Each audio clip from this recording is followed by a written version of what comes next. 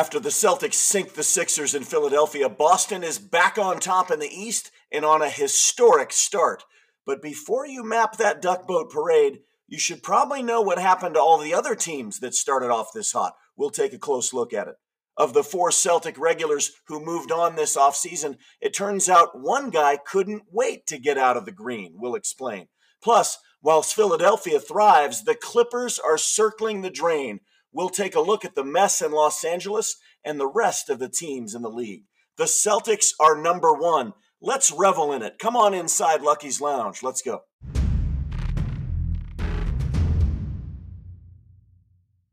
The Boston Celtics get their first signature win of the 23-24 campaign, knocking off the Sixers, and now the Celtics are atop the East and the entire NBA. Good morning, everybody. Captain Ron Flanders here, joined by Guillermo Diaz, back from France and Spain. Guillermo, Celtics won 5, lost 2. You decided to take a little Spanish and French vacation, and the Celtics ripped off 4 in a row. How are you doing? I'm doing well. Hello, everyone. Yeah, good to see the team do a tremendous job winning against the entire division, beating the Nets, the Raptors, the Knicks, and the 76ers to take that top spot in the Eastern Conference.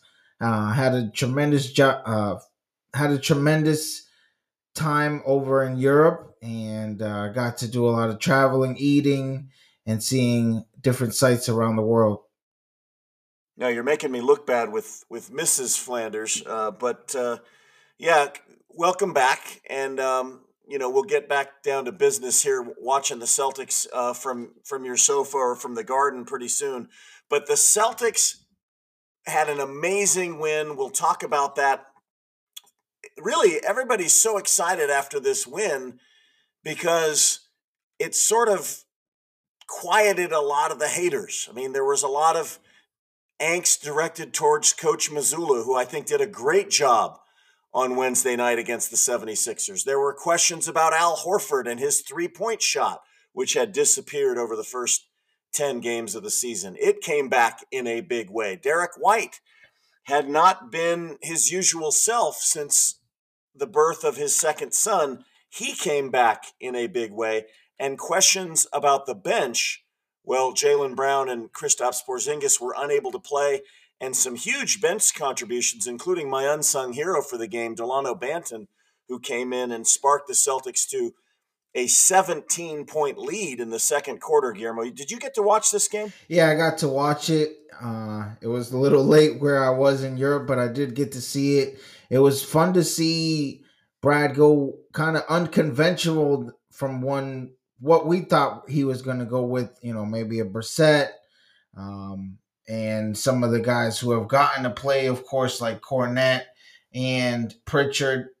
But then to throw in Svi Mikhailiuk and Banton, I thought those guys came in and did the job that they were expected to do. They spread the floor with Svi coming in and throwing up a 3 right away and knocking that down. And I really loved Banton and how he was looking for his offensive game, even though some of it was forced with the air ball 3. But I like to see those guys being aggressive and going back and even forcing a turnover against Joel Embiid, and again having those easy buckets for the Celtics.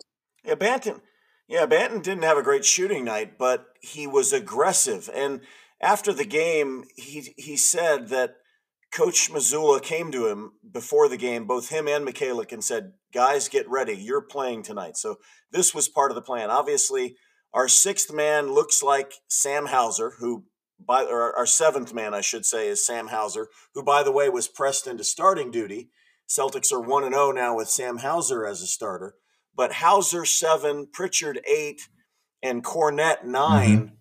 And so, yes, Banton and, Stevens and Brissett had been given an opportunity to play a little bit here and there, but he went with the swingmen going small against the Sixers, and it worked out for them.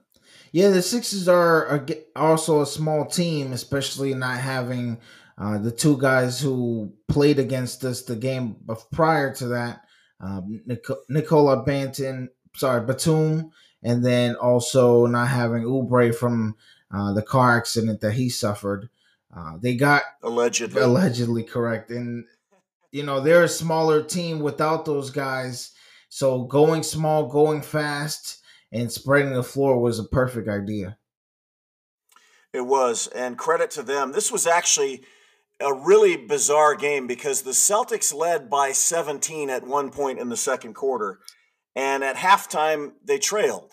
And at halftime, both Joel Embiid and Jason Tatum, two of the plus minus leaders of the NBA, were a net negative for their respective teams, while some of the bench players did really well. And while Tatum got hot as he usually does in the fourth quarter, the Celtics would not have won this game if it wasn't for the guy, Guillermo, who you gave the Shamrock show out, Derek White, who I think had 14 in the fourth quarter, and Al Horford, who did an amazing thing for a 37-year-old guy to hit 4 3-pointers, block 5 shots, and completely frustrate his former partner in crime there in Joel Embiid. Both of those guys, White and Horford, and not some of the bigger name Celtics, were the keys to this victory. Yeah, I thought Holiday played tremendous as well. I think Hauser didn't play as well as he had been off the bench, but like you said, White, I thought he played tremendous. We knew he and Holiday and even Al, maybe a night here or there, they can put up 20, maybe even 30 if needed on any given night. And that's why we really believed in the Super Six. As long as they continue to learn each other and be able to be there when needed. Two guys were out, other guys came in, stepped up, and were aggressive. And you saw when Derek White would drive and be aggressive that he's drawing the other team's defense towards him, and Tatum was getting wide open shots from the three. So that was great to see. And then we got to see the Tatum and Horford 2-man game with their pick and rolls, pick and pop, and to see Tatum drive more this season has been awesome to watch. One of the guys that clearly came out to play for the 76ers was Tobias Harris, who had a spring in his step for the game. But he was trying to guard Jason Tatum, and Tatum was giving it Oh to him, yeah, going at him, very physical, posting him up, and really taking it to him. But as you say, in the fourth quarter, Tatum was driving and kicking, distributing. Jared Weiss of The Athletic observed after the game, Tatum has really changed the way he plays in crunch time. He's becoming the passer that we needed him to be, hitting Derek White, hitting Al Horford for 3-point shots. I mean, a lot of those were assisted by Jason Tatum, who's really coming into his own as a leader and a playmaker. He doesn't have to be the guy to have 20 in the fourth quarter. I mean, I think White had, like I said, 14 in the fourth quarter of this game, and Al Horford hitting the dagger shots. But a lot of that was facilitated by Jason Tatum. This is a complete team that really, on any given night, as you say, can have somebody go for 30. But Jason Tatum, just super impressive the way he is letting the game come to him, Guillermo. Yeah, things are really slowing down for Tatum, and I saw that in the playoffs last year, and that's why, of course, for everybody, it was really frustrating to lose him that first play in Game 7 of the Eastern Conference Finals because you started to see, especially in that Sixers series, he just started to just get everything he wanted. And we saw that even in the finals, they started to, double team him when we played Golden State. And now he's just played so great to move the ball quicker and allow his team to just support him to get those easy shots. I mean, he's also sometimes even a decoy for those guys to be able to get the shots they need to get off. So just to see his game elevate and just take what the defense is giving him. I mean, like you said, on the block there, I mean, it's kind of Carmelo, Kobe, McGrady esque, where he's just taking you to the block and he's either going to do a fadeaway or if you bite for that, he's going to, drive it in. And to see him attack the basket more this year has been tremendous to watch. Yeah, please don't mention him in the same breath with some of those guys who I consider to be three overrated stars. But his hero Kobe Bryant definitely had that. Those guys definitely were good from that spot. But Tatum could be better than all of them, I think, if he continues to refine this passing Yeah. skill that he's showing. Because as a defender, he's clearly one of the best. Our tweet of the week: Sean Grandy, the play-by-play voice of the Celtics, tweeted out, the Celtics now have the NBA's best record, 9-2, number 3 in offense, number 2 in defense. They have the best scoring margin in the league and the best net rating. Oh, by the way, he posts, they have 4 of the top 5 net ratings in the league. Jason Tatum, number 1 in the NBA at a net rating of 23.4. Number 2, Derek White, 21.9. Number 4, Kristaps Porzingis at 17.3. And number 5, Jrue Holiday at 16.1. Oh, by the way, Peyton Pritchard coming in at number 9 in the NBA. So, I mean, this is a history-making start, Guillermo. And Jason Tatum is on the short list for most valuable player right now. Of course, we do have 71 more games to go. Yeah, and I love his approach about it.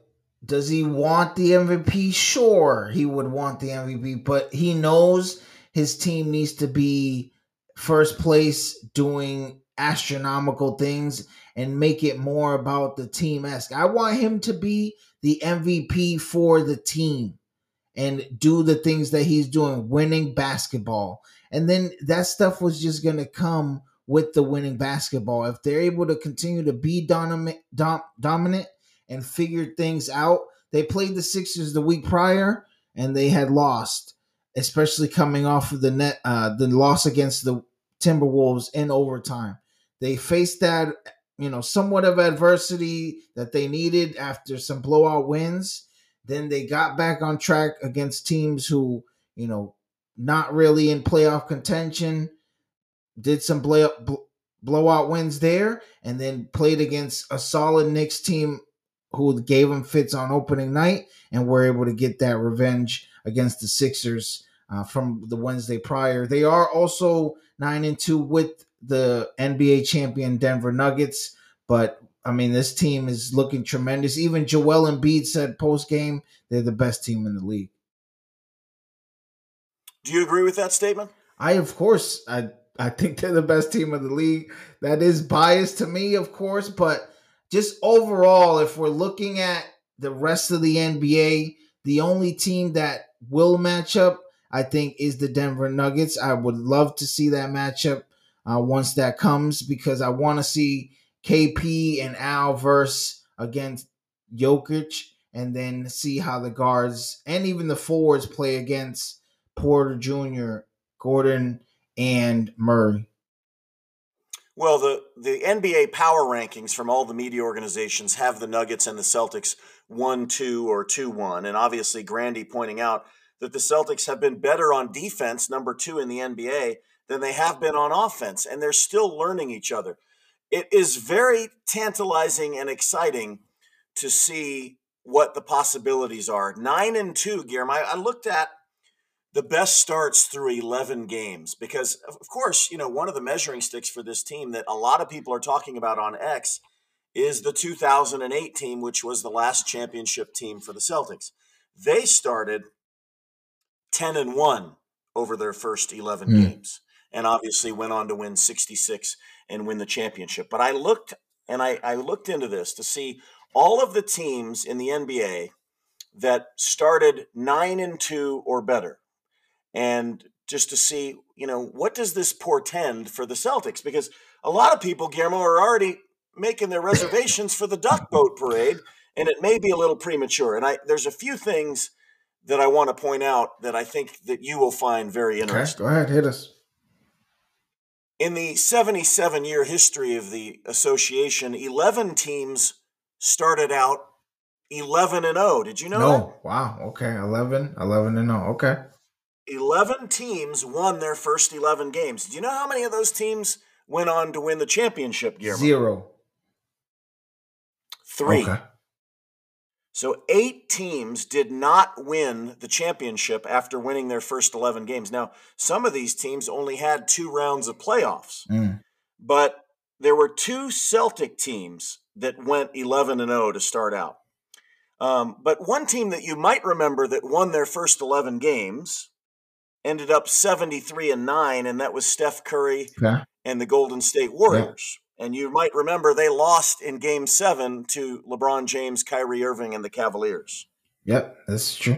The 2 Celtic teams that went 11-0 were the 1958 Boston Celtics, who absolutely should have won the championship, but Bill Russell severely sprained his ankle in Game 3 of the NBA Finals, and they went on to lose to the St. Louis Hawks in 6 games. And by the way, Bill Russell won 8 championships in a row after that. If it wasn't for that ankle injury, he likely would have won 10 championships in a row. But my point being, and this will be a recurring theme with these teams, you can have great starts all you want. You must have health. And the Celtics did not have it in 1958. The other Celtic team that went 11-0 was the 1965 Celtics. And you might remember that team from the Havlicek stole the ball in Game 7 at the Boston Garden against the Philadelphia Warriors. Or no, I guess, it was Philadelphia Warriors or Wilt Chamberlain. And they won that. And then they went on to beat the Lakers in 5 games in the finals. Now, how many teams do you think, 77 years in the league, just rough guesstimate, have gone 10-1? I'll go 6. Well, 11 went 11-0. Okay, so 46 teams have gone 10-1. So almost one a year, okay? A little less than one a year, okay? And of those 46 teams that won 10 of their first 11 games, how many would you say went on to win the championship? I'll go 1 this time. 14. Okay. So about that's exactly 25% of the teams that won 10 of their first 11 won the championship. That's not a very good rate. No, not at all. The Celtics, of those 46, had 7 teams that went 10-1. Most recently, the Bubble Celtics, the team with Kemba Walker, Jason Tatum, Jaylen Brown, Al Horford, and Gordon Hayward. But we all know that they lost in the Eastern Conference Finals to the Miami Heat. Right. Gordon Hayward was not healthy. He had a sprained ankle. Kemba Walker's knee was hurting. We can make excuses all we want. Celtics were not healthy. I maintain that if they were, they would have won the championship, but they lost that season. And they only finished 48-24 that season. So they started out very hot, but injuries slowed them down. The 2008 Boston Celtics, though, were 1 game better than this Porzingis Holiday version of the Celtics. They went 10-1 and went on to win 66 games and blow out the Lakers in the finals. So it is good to start out hot, but you got to have health, and that's a key. Few other teams that did it, the 1973 Celtics and the 1973 Knicks, both started 10-1. The Celtics won 68 games in 1973 after going 10-1 and did not win because in Game 3 of that Eastern Conference Finals, John Havlicek dislocated his shoulder, and it was curtains for the Celtics. They probably would have, that Tommy Heinsohn coach team probably would have won, and they did win the following year. But another recurring theme here, Guillermo, a key injury cost the Celtics. So I don't want to belabor this, but I will say this.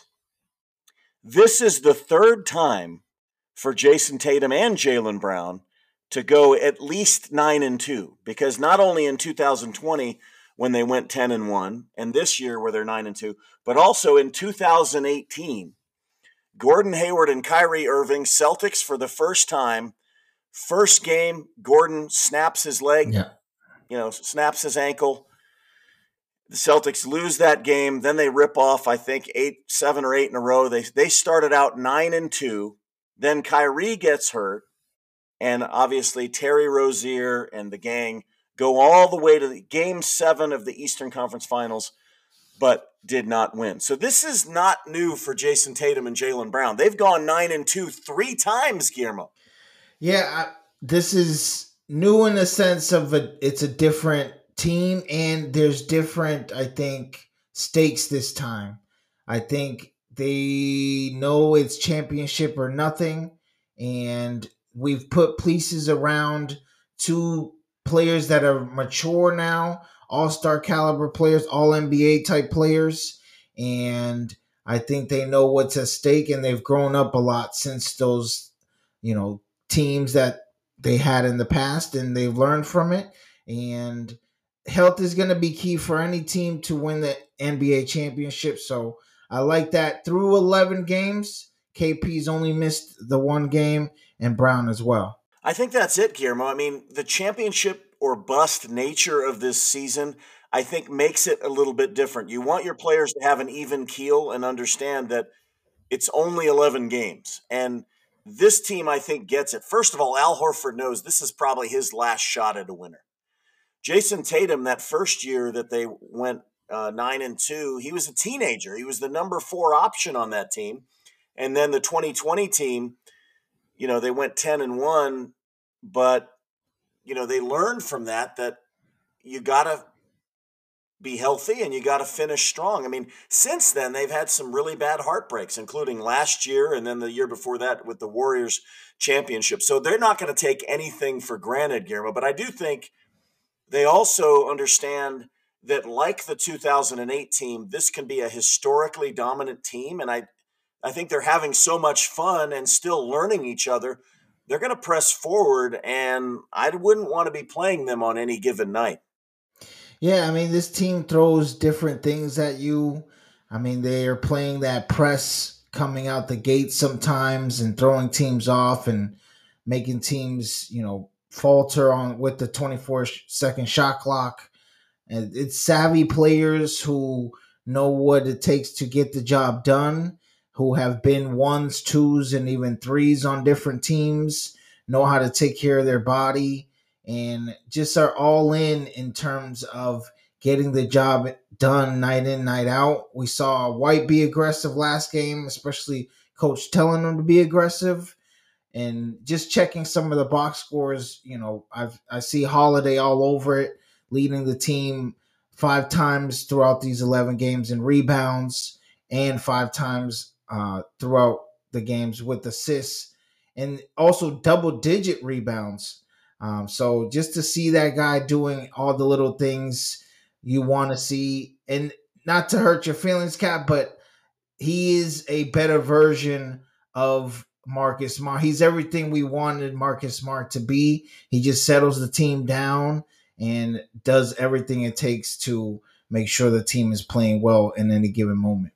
Even the most staunch and stalwart Marcus Smart backer, which I am, can acknowledge that. I mean, there's no shame in that. Jrue Holiday, multiple time All-Star, first team All Defensive Team. I mean, he is a smarter in terms of basketball IQ guy. He does make winning plays like Marcus. No, I've said it several times on this show that he is in many ways our most valuable player, and he does everything that we need done so that the other guys can do what they need, which is score and and make the defensive plays. Jrue puts them in great positions both offensively and defensively, and it really is a joy to see. Well, when we come back, we're going to talk about the budding bromance between Jrue Holiday and Kristaps Porzingis, and also the 4 guys that left the team last season, all beloved by Celtic faithful: Rob, Grant, Brogdon. Who was the other one again, Guillermo? Oh, yeah, Marcus Smart. 4 guys we loved. One of them, though, couldn't wait to get out of Beantown. We'll tell you who when we come back. You are listening to Lucky's Lounge Podcast. Stay right there.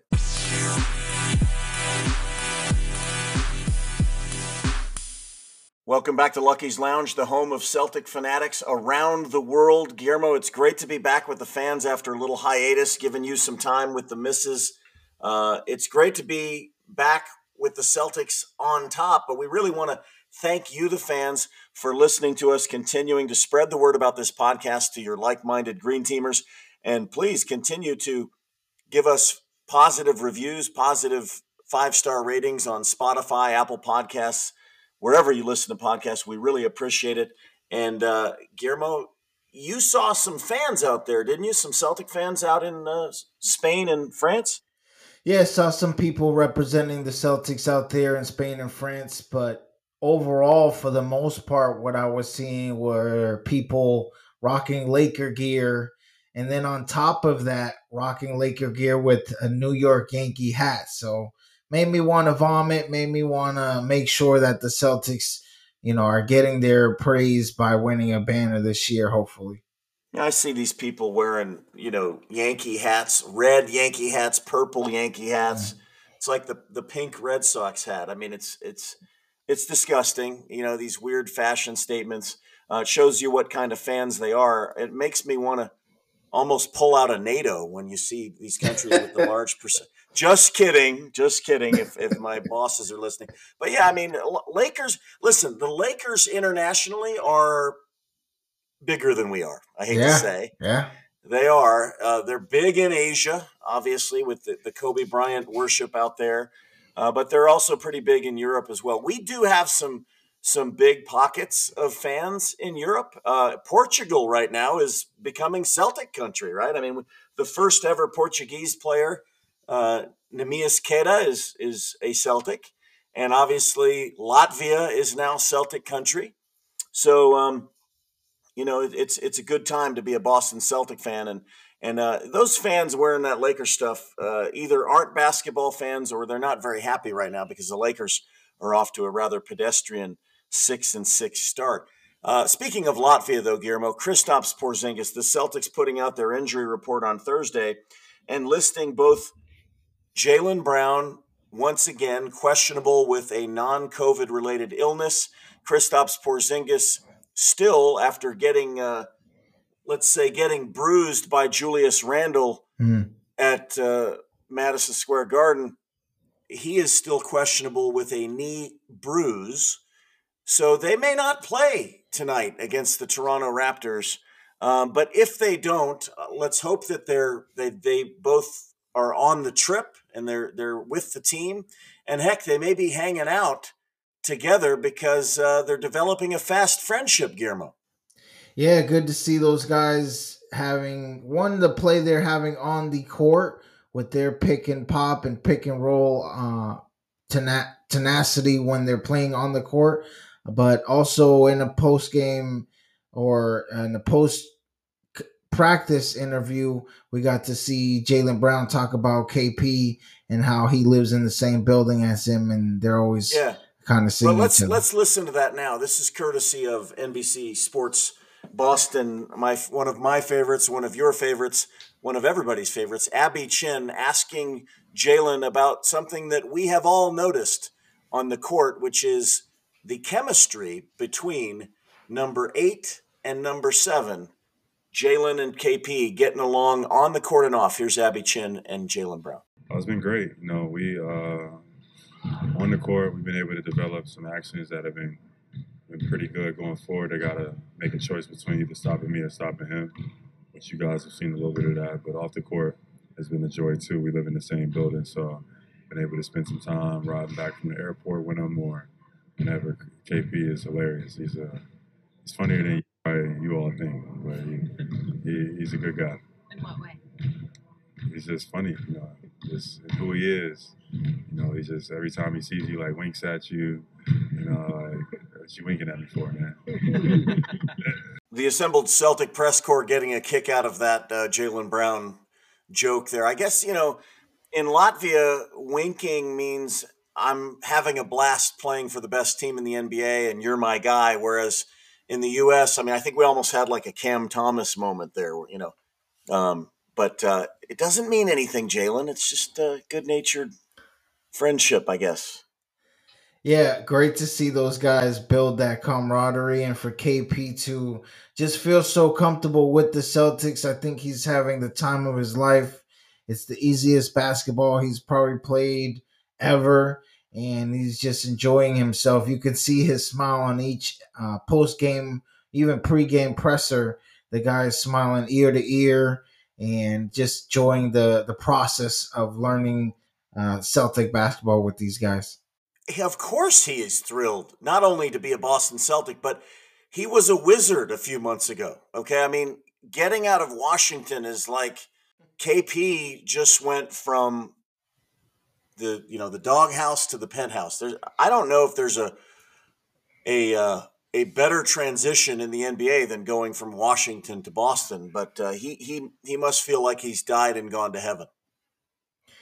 Yeah, let's continue to have it translate on the court. He's been tremendous so far with being with this team and being that third consistent scorer that we need throughout the season.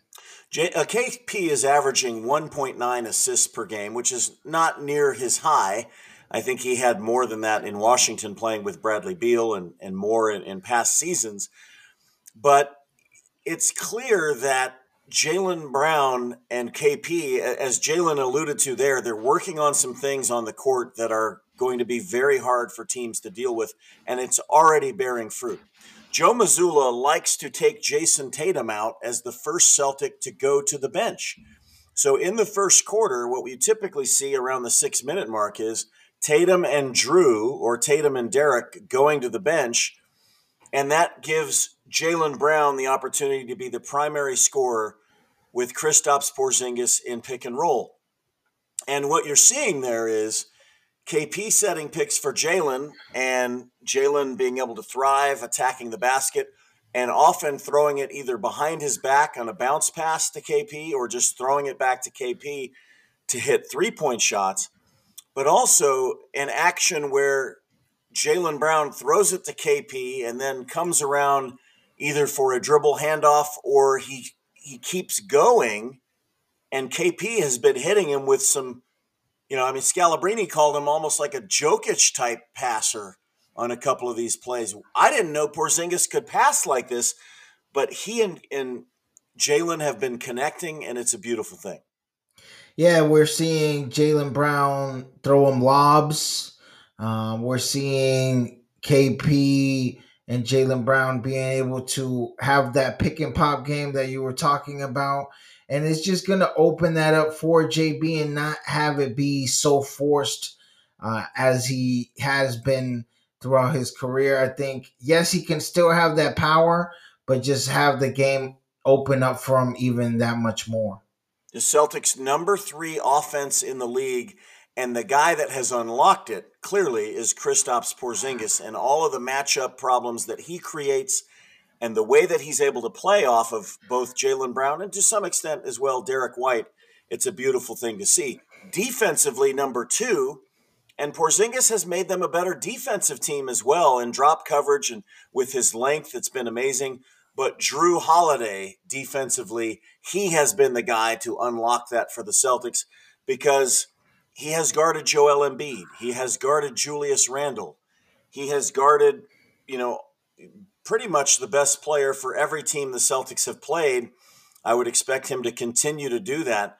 And it's just beautiful to see what these two guys have done to make the Celtics a juggernaut so far. Now, we've talked about this, the Celtics bringing in these 2 star players, and they are stars, but in the process, losing Rob Williams, Grant Williams, Malcolm Brogdon, and Marcus Smart. And, so far, the Celtics' depth has held up. And in the Philadelphia game, we saw some unsung heroes in that game.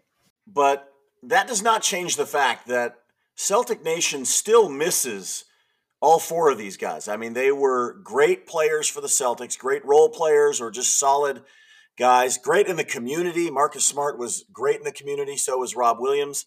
I mean, we still miss all 4 of these guys, but apparently at least one of these players did not want to remain a Celtic. And of the 4, it's a little surprising to me that Grant Williams wanted out. This was revealed this past week on the Kenny Beecham podcast. Kenny Beecham, big Chicago Bulls guy, also known as KOT4Q, NBA 2K guy, pretty famous podcaster. He has a great podcast.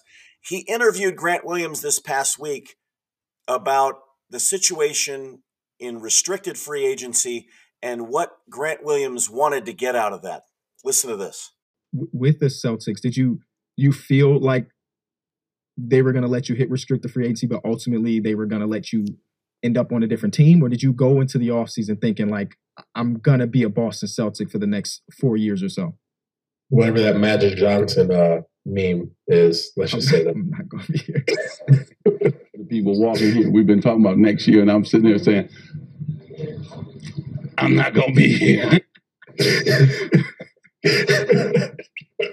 That's exactly how I was going into it. Right. Okay. But is that from your perspective, or just, I guess, seeing the writing on the wall? Obviously, they made a lot of decisions with you and Rob Williams being out, with Marcus Smart being out, and they bringing in Porzingis and Jrue Holiday. So that was how you felt, or did you just see the writing on the wall if they wanted to maybe go a different direction?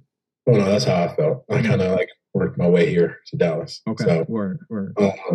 It wasn't necessarily because of the guys or anything. It was, it's just it's time for the next step in your development and stage. And I knew that, being in Boston, I knew kind of what the moves they were going to make was going to be, because they wanted me to come back. Mm-hmm. I remember Brad wasn't the happiest when I wasn't really likely to come back to Boston. So, but I wanted to make the best, opportunity for me to take this step to Dallas. I had a couple other teams that were in mind. It's funny because your favorite team was on that list, and just didn't work out. But I would say that, I kind of was happy that I was able to get here to Dallas, and we've been working on it for, a while. So I got to say, Guillermo, I don't know I didn't know what to think when I heard this interview. I mean, clearly Grant Williams is very happy to be playing with Luka Doncic and Kyrie Irving down in Big D. I had no idea that he was considering going to the Chicago Bulls. I mean, he wanted to play for the Bulls instead of the Celtics. What are your thoughts about this interview? Grant Williams is the only guy of the four that is currently healthy. 3 of them are on the injured list. Rob's out for the year. Marcus could be out for a while with a bad ankle injury. Hope all 3 of those guys have a speedy recovery. And I wish Grant the best. He was my second favorite player when he was here. I was a little surprised to hear this, though. What are your thoughts? I'm not too surprised to hear it, actually. I know he and Joe kind of had their back and forth over the last couple years, and there were games where we were kind of perplexed as to why Grant wouldn't play, or he would get less minutes than he was kind of accustomed to when he was here with Ime. So just to not kind of fit what he wanted from Joe, or probably his talkative nature not really fitting to what Joe needed from him. And consistency wise, you would get good games from him, but then you would also get bad games from him, and you still see that playing with Kyrie and Luka over there in Dallas. So I was okay with moving on from him.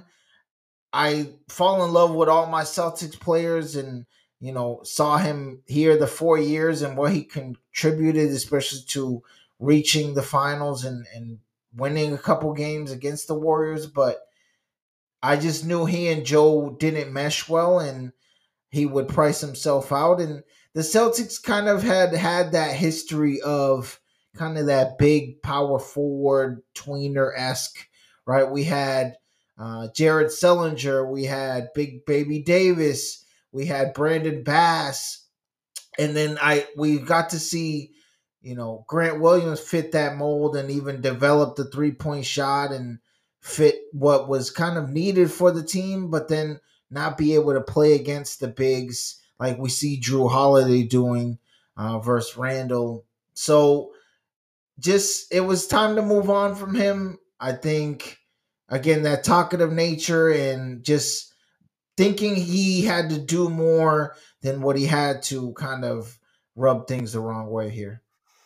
Yeah, I mean, I'm not surprised in the sense that he was not getting the playing time that he wanted, and there was something there with Missoula. I also noticed a change in Grant Williams last season. He was more combative on the court. He argued with referees. I think he got suspended for a game for pushing one of the female referees or something like that. His personality seemed to change a little bit, but he's always been a really good 3-and-D player, a guy that gave Giannis fits at times. He would be a guy that we might need in a Milwaukee series or a Miami series. But let's look at the bright side here. I mean, and Grant Williams and the Mavericks have gotten off to a great start. I mean, they're one of the top teams in the West right now. But for us, had we signed him to whatever his market value was at the time, which was about $12 million a year? Correct.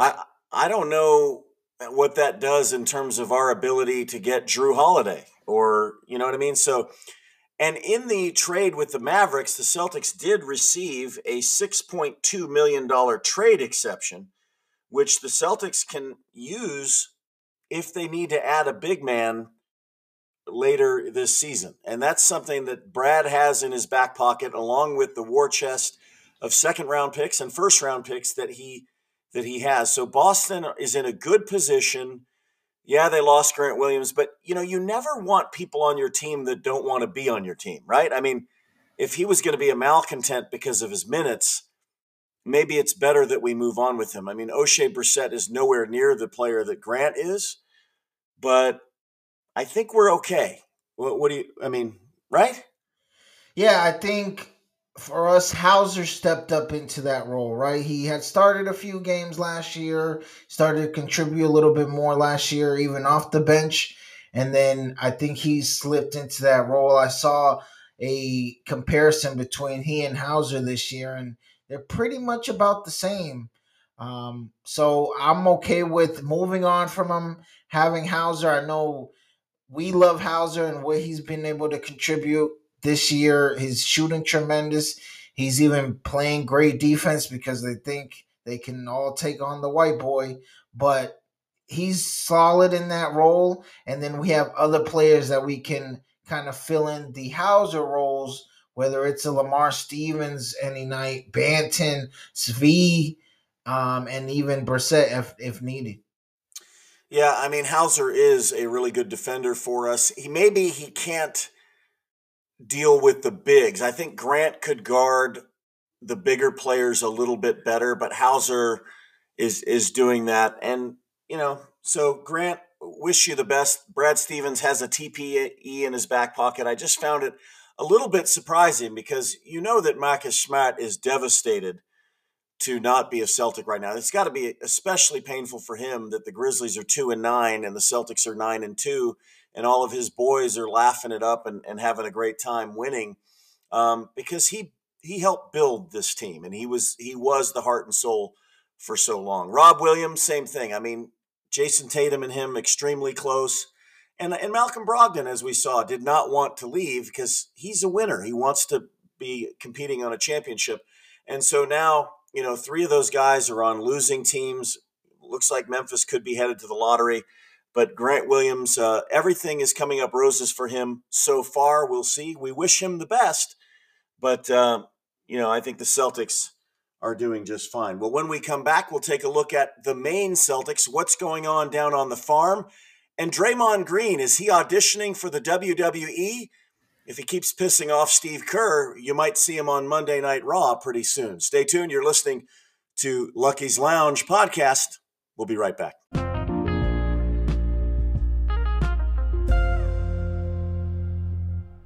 Welcome back to Lucky's Lounge. Guillermo, we'll be watching the Celtics from here inside the lounge because they're on game 2 tonight of their 4-game road trip north of the border up there in Canada. So if you're looking for some live basketball, you're jonesing to see the Celtics in action, you can head up to Portland tonight. It's the home opener there at the Expo building. And the Maine Celtics kicking off their home season. They're 0-2 to start the season. But, Guillermo, some pretty exciting things going on with the youngsters. Yeah, good to see Jordan Walsh getting into a groove. And J.D. Davison continuing his development, and Knight and Stewart, to see those guys. Yes, they faltered the first 2 games, but to see those guys starting to get a feel for the game and gel with one another in that development, that's good to watch. Another guy I didn't realize we had was Tony Snell, the former Bulls and Bucks player. Is a veteran there that's doing some things for Maine. So if you're in the neighborhood or you want to jump on the train and go up to Portland, I think it's worth checking out. As Guillermo pointed out, the Celtics were losers to the Capital City Go-Go's in the first game and the Westchester Knicks in the second game, so losing to the Wizards and Knicks farm clubs respectively. In that opening game of the D-League season, or the G-League season as it were, you saw Jordan Walsh hit 4 3-pointers in that first game. He's averaging 15 and a half points over his first 2 games. And Guillermo, I don't know if you saw the clips, but Walsh is shooting with confidence, and his stroke looks even better than it did in the Summer League in the preseason. Yeah, I got to see some of the highlights. Yeah, he's shooting with confidence. He knows that's what they want him to work on and develop. And that's going to also be someone down the line who potentially could, fill that role that Grant created for himself, and maybe even take over for Al Horford once he, decides to hang him up. Well, it's been positive to see, and we'll see what he's able to do tonight. Another guy, as you mentioned, J.D. Davison, he's probably getting sick of Portland. He probably wants his shot in Boston. If he keeps playing like this, he may get it. Over his first 2 games for the Celtics up there in Maine, 26 points, 9.5 assists, and 6.5 rebounds for J.D. Davison. He has been balling to start out. Yeah, and that's what the league is for, right? Is to develop these guys, these young guys that aren't going to get minutes in the NBA. And that's great to see. It's great to have Brad pick those guys, and hopefully they can find a niche for themselves to be able to come up here and maybe do some spot starts, spot minutes, not down the stretch here where we want to make sure we protect some of the minutes for the starters. The others, we have Neemias Queta, who is off the injured list and could play tonight for the Celtics north of the border. But the other two-way guy is Nathan Knight, the former Timberwolf. He's going to be playing tonight for Portland. And DJ Stewart, who's not on a two-way, but he remained with our club, and he had 17 in that first game. So a lot of positives there, and some exciting basketball to be played in Portland. Item number 2 on Lucky's list, and it involves a guy that the Celtics know very well and who helped defeat the Celtics in the 2022 NBA Finals, Draymond Green, a suspension handed down by the league office for the brouhaha in San Francisco the other night, as Draymond Green, 2 minutes into the game, put Rudy Gobert into a sleeper hold. I thought I was watching Jimmy Superfly Snuka there for a second. A 5-game suspension for Draymond Green, and Steve Kerr is pissed, Guillermo. He called Draymond's actions unacceptable. The suspension was deserved, and it comes at a bad time for the Warriors, who have now lost 5 in a row. And with Steph Curry also banged up, the Warriors cannot afford to have Draymond out. Although some people are saying, Guillermo, that when Steph is out, Draymond intentionally tries to get suspended or benched because he can't play without him. Your thoughts on this situation? Yeah, we saw Gobert make a comment kind of hinting to that.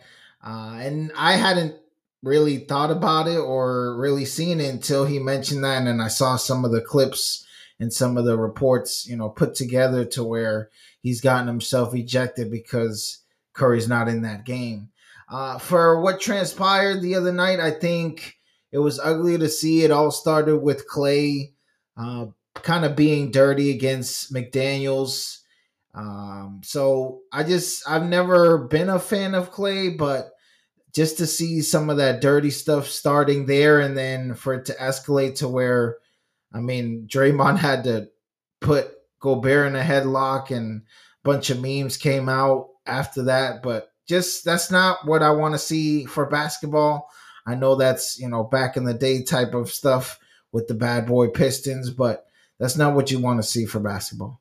Well, earlier in the show, we talked about Draymond's team in 2016 that started 11-0 and did not win the NBA championship after going 73-9. One of the reasons for that might have been with a 3-1 lead in the series. Draymond, I think, didn't he punch LeBron in the nuts or something like that? He earned a 1-game suspension, and they went on to lose that game, and then things kind of spiraled out of control. Draymond has, Adam Silver acknowledged that the suspension would have been less if it was another player. If Luke Cornett does this or Porzingis or something, it's probably a 3-game suspension. But Draymond's past history is always factored in, which is why he gets the bigger suspensions. Now, the sleeper hold that he put on Gobert got me thinking about WWE because, like Sean Grandy, I have a passion for professional wrestling as well. And I wanted to ask you, which NBA player or players besides Draymond Green do you think would do well in the WWE? Oh wow, that's a curveball there. I think LeBron would do well in the WWE, and I would also maybe put. Oof, wow. Maybe a Siakam, somebody who's tall and lanky. LeBron's a good one because he's just such a good actor, and he's got such a. Well, I gotta say, I didn't see the Space Jam movie. He's a good flopper, let's put it that way. Mm-hmm. But I could see he's the perfect diva for a situation like that. I've got 3 names. It was a curveball, and you didn't have time to prepare, but 3 that popped to mind for me because it's not just the athleticism and the brute strength, but it's also, what kind of characters could you make out of them? So I've got Steven Adams, Zion, and Marcus Smart as possible guys for WWE. I'll throw some other names in there. Jimmy Butler, Giannis Antetokounmpo, and Karl Anthony Towns. Ooh, that's pretty interesting. Well, let's see how the Warriors do. Again, they've lost 5 in a row to drop to 3rd in the Pacific Division. And unless they get Steph back, I actually think this could be good for the Warriors because it's that sort of us against the world mentality. And I do think that, with Steph being out, Chris Paul is getting a chance to do some things with the second unit guys, and it forces guys like Jonathan Kuminga to step up. So maybe this ends up being a good thing, but if I'm a Warriors fan, I'm starting to get tired of Draymond's antics. Yeah, Moody can step up now. I know Wiggins has struggled this year so far. I thought that was something that really weighed heavily on them when they went to re-sign him for $100 million this past offseason. And Clay's contract is coming up after this season. So they really have to figure out where the direction is going as these guys are getting higher in age. And for God's sake, the guy punched his own teammate before the teammate got traded. So what do we expect? Well, what do we expect? Although I do commend him for doing that. With that Washington Wizards guard who will remain unnamed because he's killing my fantasy team. Yeah, who you have on your fantasy team, by the way.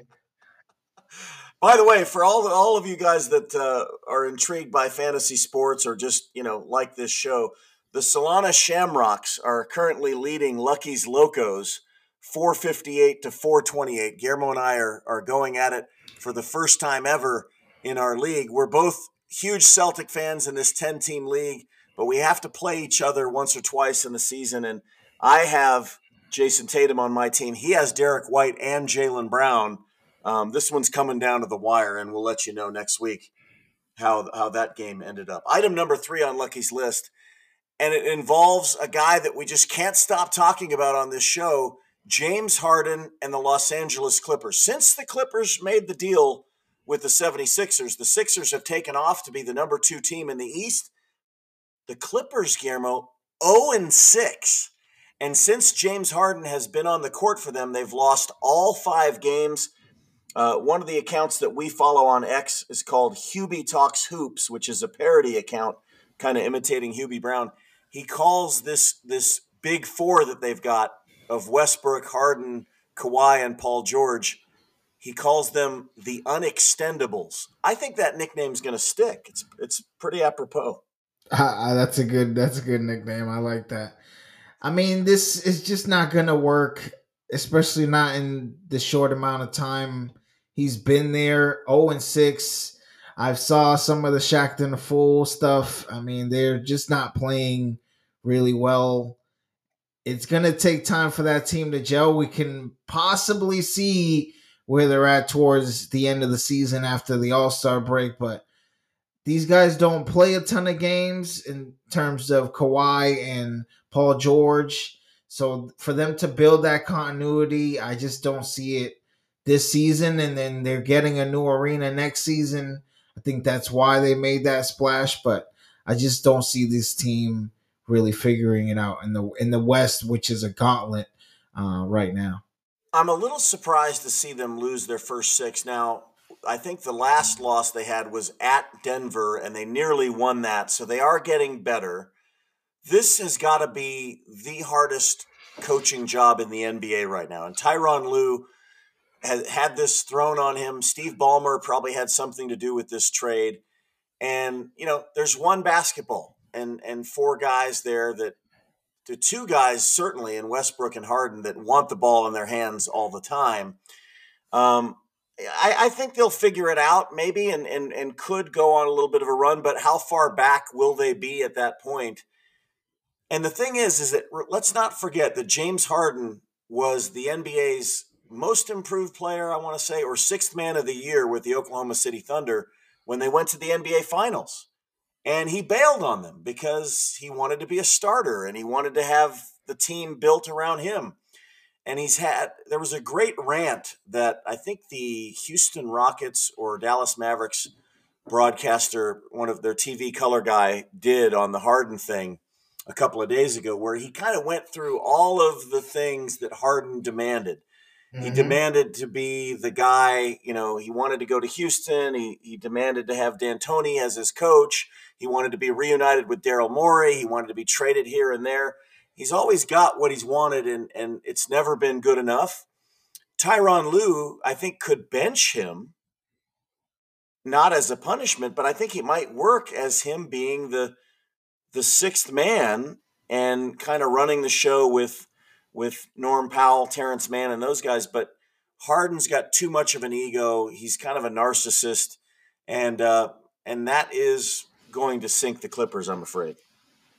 That's fine. Let the Clippers clip themselves. I mean, they already screwed up our offseason. I'm not worried about them. And I just don't think that will happen, like you said, with his big ego, him coming off the bench right now. After leading the league in assists last year, I just don't see it. I saw also a report where they've spoken to Bones Highland and told him he was going to have to take a back seat. So that's a player to watch down the line as well. Yeah, take a back seat for 6 days while they figure things out, which they're trying to do. I don't, and as far as them ruining our offseason, did they ruin our offseason? Everything works out for a reason. Sure. Who knows what would have happened had that trade gone through? Would we have Jrue Holiday right now? Who knows? So we're, I think, not as mad at the Clippers as we used to be, but item number 4 on Lucky's list might make us a little bit chafed at the Clippers. The Indiana Pacers have agreed to waive Daniel Tice. Pacers playing pretty well and doing better than anybody expected, but Daniel Tice, for some reason, not getting to play for Rick Carlisle and the Pacers, so they are waiving him, and once he clears waivers, he is expected to sign with the Los Angeles Clippers, who, as we talked about last week, lost Mason Plumlee for several weeks with a knee injury. So Daniel Tice to the Clippers. I know a lot of Celtic fans were salivating over the possibility that he might be a free agent and the Celtics could bring him back. But Tice wants to play, so he'll be in LA, Guillermo. Yeah, that's a good fit for him. I'm happy he's getting the opportunity to play. I would have loved for him to come back to the Celtics, but he's just not going to be able to find minutes with the development and the confidence we've put in Cornet. And I think Cornet has started to play well, the last few games. So I'd stick with Cornet. We always had foul trouble with Daniel Tice, and him and the refs kind of just giving him those phantom fouls sometimes. But kudos to him and good luck to him out there with the Clippers. They need him. Well, Daniel Tice, like former Celtic Dennis Schroeder, who we will see tonight in Toronto, is a European champion. He's playing very well, just like Schroeder. Cornet has done well this year in his role. And unlike Daniel Tice, Cornet will sit on the end of the bench happily and help his team win any way he can. Tice wants to play more. Offensively, Cornet's been doing some things quite well, but defensively, he's almost got this, Ennis Freedom or Ennis Cantor sort of thing where when he gets attacked, he does not offer very much resistance there for a 7-footer. And Tice at 6'9" does challenge and block shots and do things, but it's not to be.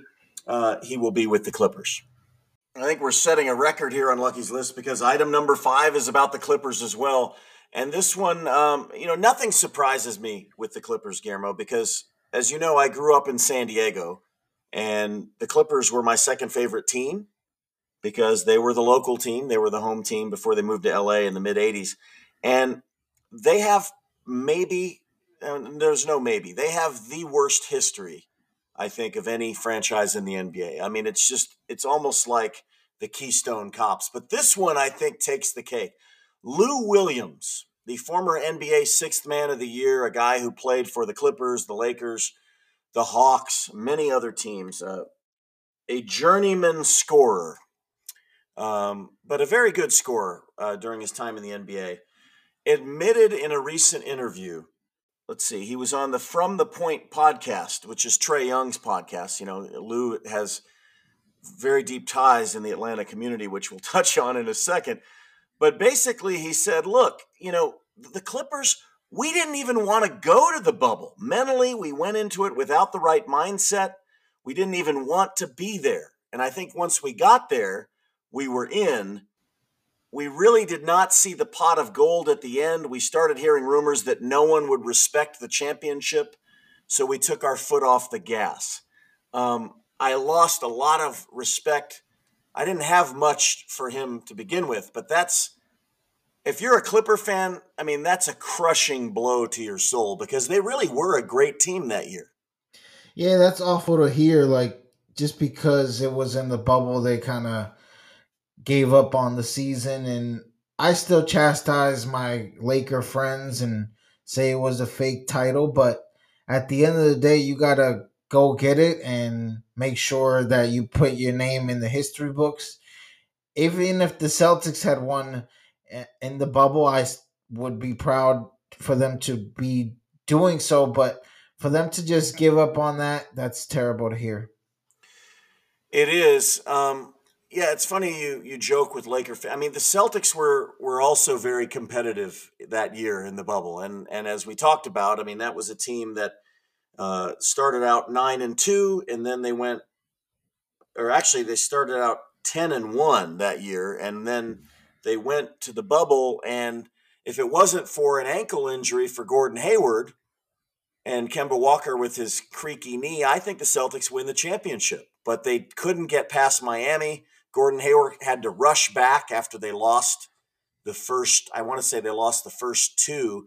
So Hayward had to come back early. He wasn't healthy, and the Celtics fell. But had they won that championship, I think, like Laker fans, we would be counting it as a legitimate championship. Listen, they're playing basketball, and you're a professional. You're getting paid however many millions of dollars to win, and your fans want you to play. When this went down, when Adam Silver announced this whole bubble concept, I did not agree with it. I mean, I wanted them to end the season.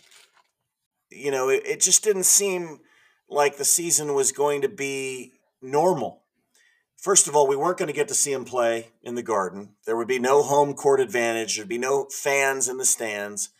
And these players had lives too and families that they were going to be leaving. We were all going through a lot with COVID, but it was therapeutic for us to watch some of those games, in a way. But I just thought cancel the season. I mean, MLB had a strike one year, like just there'll be no champion. I would have been okay with that. But the NBA needed the money, I guess, and so they forced these guys into the bubble. And, Lou Williams clearly didn't want to be there. Remember that while the Clippers were in the bubble, Jack Harlow, I don't know if you remember this, on his Insta page, he posted a photo of him and Lou Williams, and it said something like, "You'll never guess where this is." And it came out that this happened when Lou Williams was supposed to be like at a funeral for one of his family members or whatever, and he's holding a drink there, and he's at Magic City in Atlanta, the strip club. Yeah, not where he's supposed to be, obviously. I know that was out there and kind of sparked some controversy.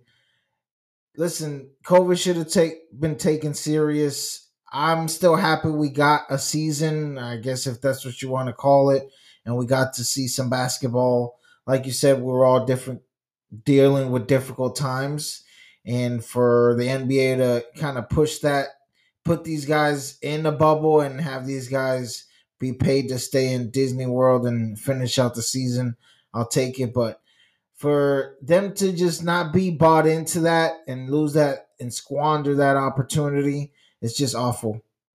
Yeah, and no surprise that the guy that goes to the strip club, and he said, "Well, I went to the funeral and then I went to Magic City, but I just went there because I liked the wings or whatever." I mean, it was just absurd. But that's par for the course for Lou Williams, and as we've said many times, Clippers are going to clip, and I feel for their fans. I know a little bit about their suffering being from San Diego. Item number 6 on Lucky's list, and it involves another guy from the West Coast, Zach LaVine, former UCLA star and Chicago Bulls star. I think he's one of the only guys to put up 50 this season, if I'm not mistaken, Guillermo.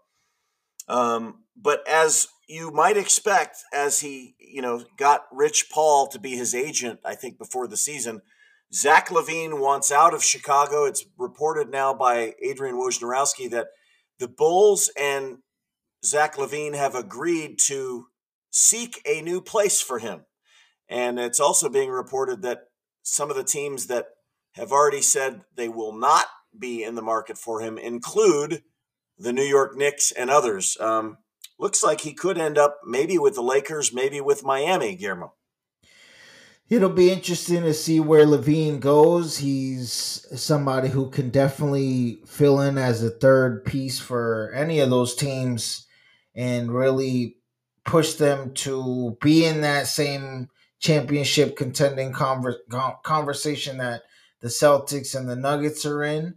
And it's interesting to watch the Bulls go all in, trading for Vucevic and getting DeRozan and LaVine, and then now just seeing that it's not going to work and possibly moving on from those pieces. I would like to see Brad be interested in other pieces on that team, maybe Caruso, Drummond, to see what they can possibly contribute to the Celtics if possible. You read my mind. I mean, I don't think Zach LaVine is a guy that, even as a number 3, we'll have to see. Maybe with the right coach. But, I respect Billy Donovan a great deal, and it's just not working there. And LaVine has been part of the problem, quite frankly. But the Bulls, if they're ready to raise the white flag on this season, they do have other pieces that might fit into our salary structure, our TPE or whatever.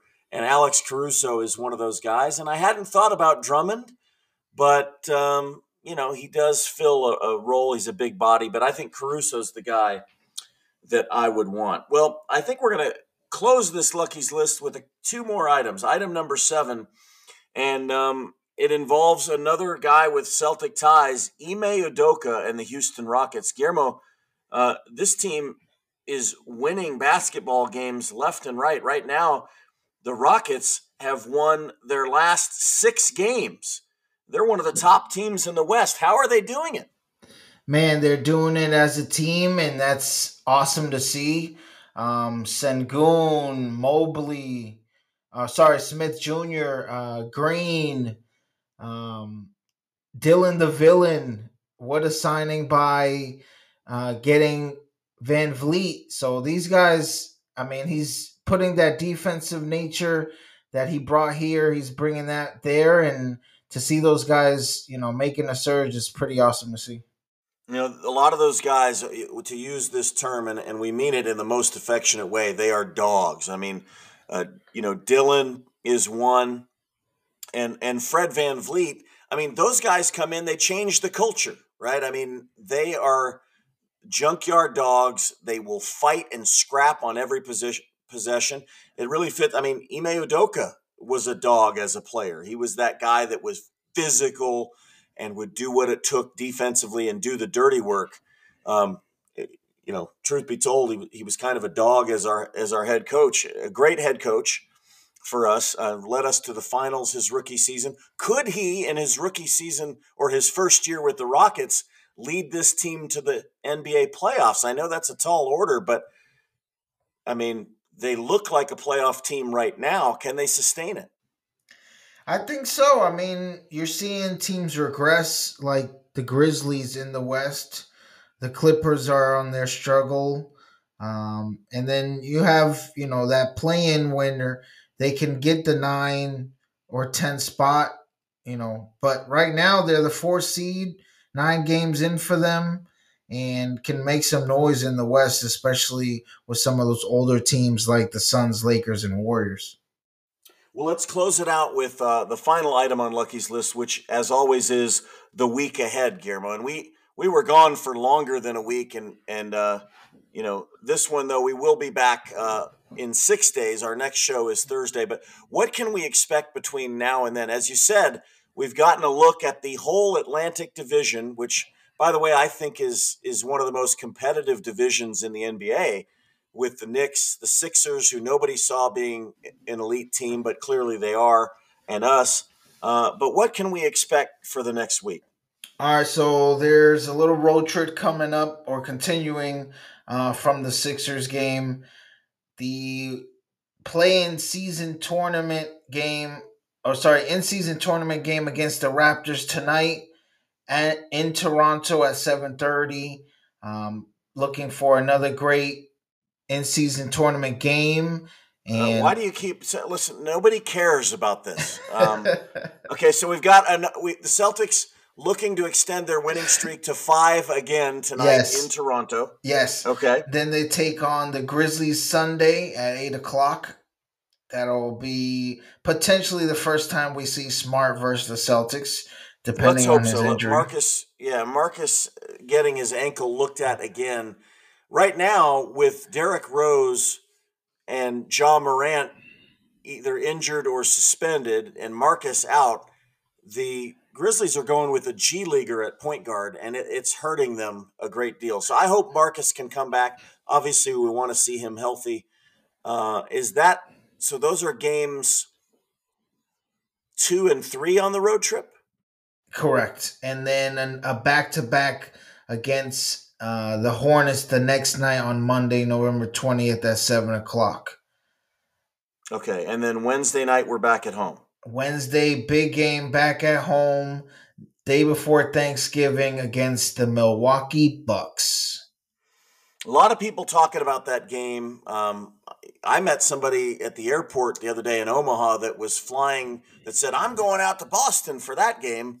And I said, man, I'm jealous because I will be here at U.S. Strategic Command doing my thing here. But that's going to be a big one. But this Raptors game tonight, we talked about Porzingis and Jaylen Brown being questionable again for the second straight game. We'll have to see it shoot around. Right around the time you're listening to this, we will probably be seeing tweets from the press corps, Corrales and the gang, about the availability of either of them. Hopefully Jaylen Brown can recover from whatever bug he has, and Porzingis as well. We also were remiss, and I pointed out now that Al Horford was also on the injury report with a sprained toe.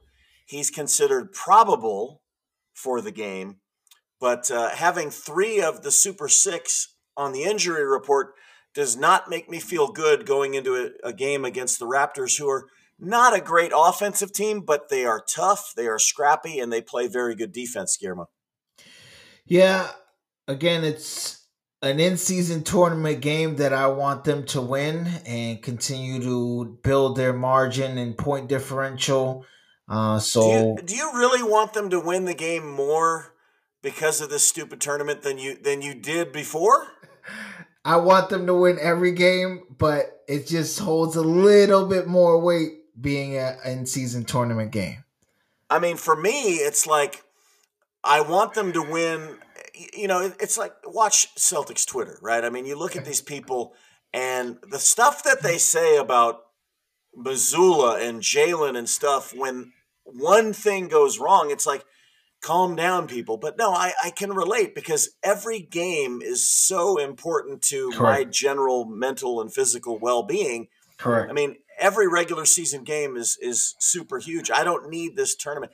If anything, if the Celtics lose one of these tournament games, that will be the silver lining for me. That we may not have to go to Las Vegas for a meaningless championship game. But it was pointed out by, I think it was Anthony Davis or one of these star players, that the money is a big motivation for a lot of these players, and not just the Delano Bantons of the world, but the stars want that $500,000. Listen, these guys are competitive, and that's, possibly another watch, car, house, something that they can buy with. But these guys are competitive, and I even heard Tatum like how it would be awesome to win the inaugural in-season tournament NBA Cup. That's not the goal. The Larry O'Brien and hanging a banner is a goal, but to just add that motivation in season, why not? Let's get after it. Well, the Celtics have some very competitive type A alpha dogs on their team.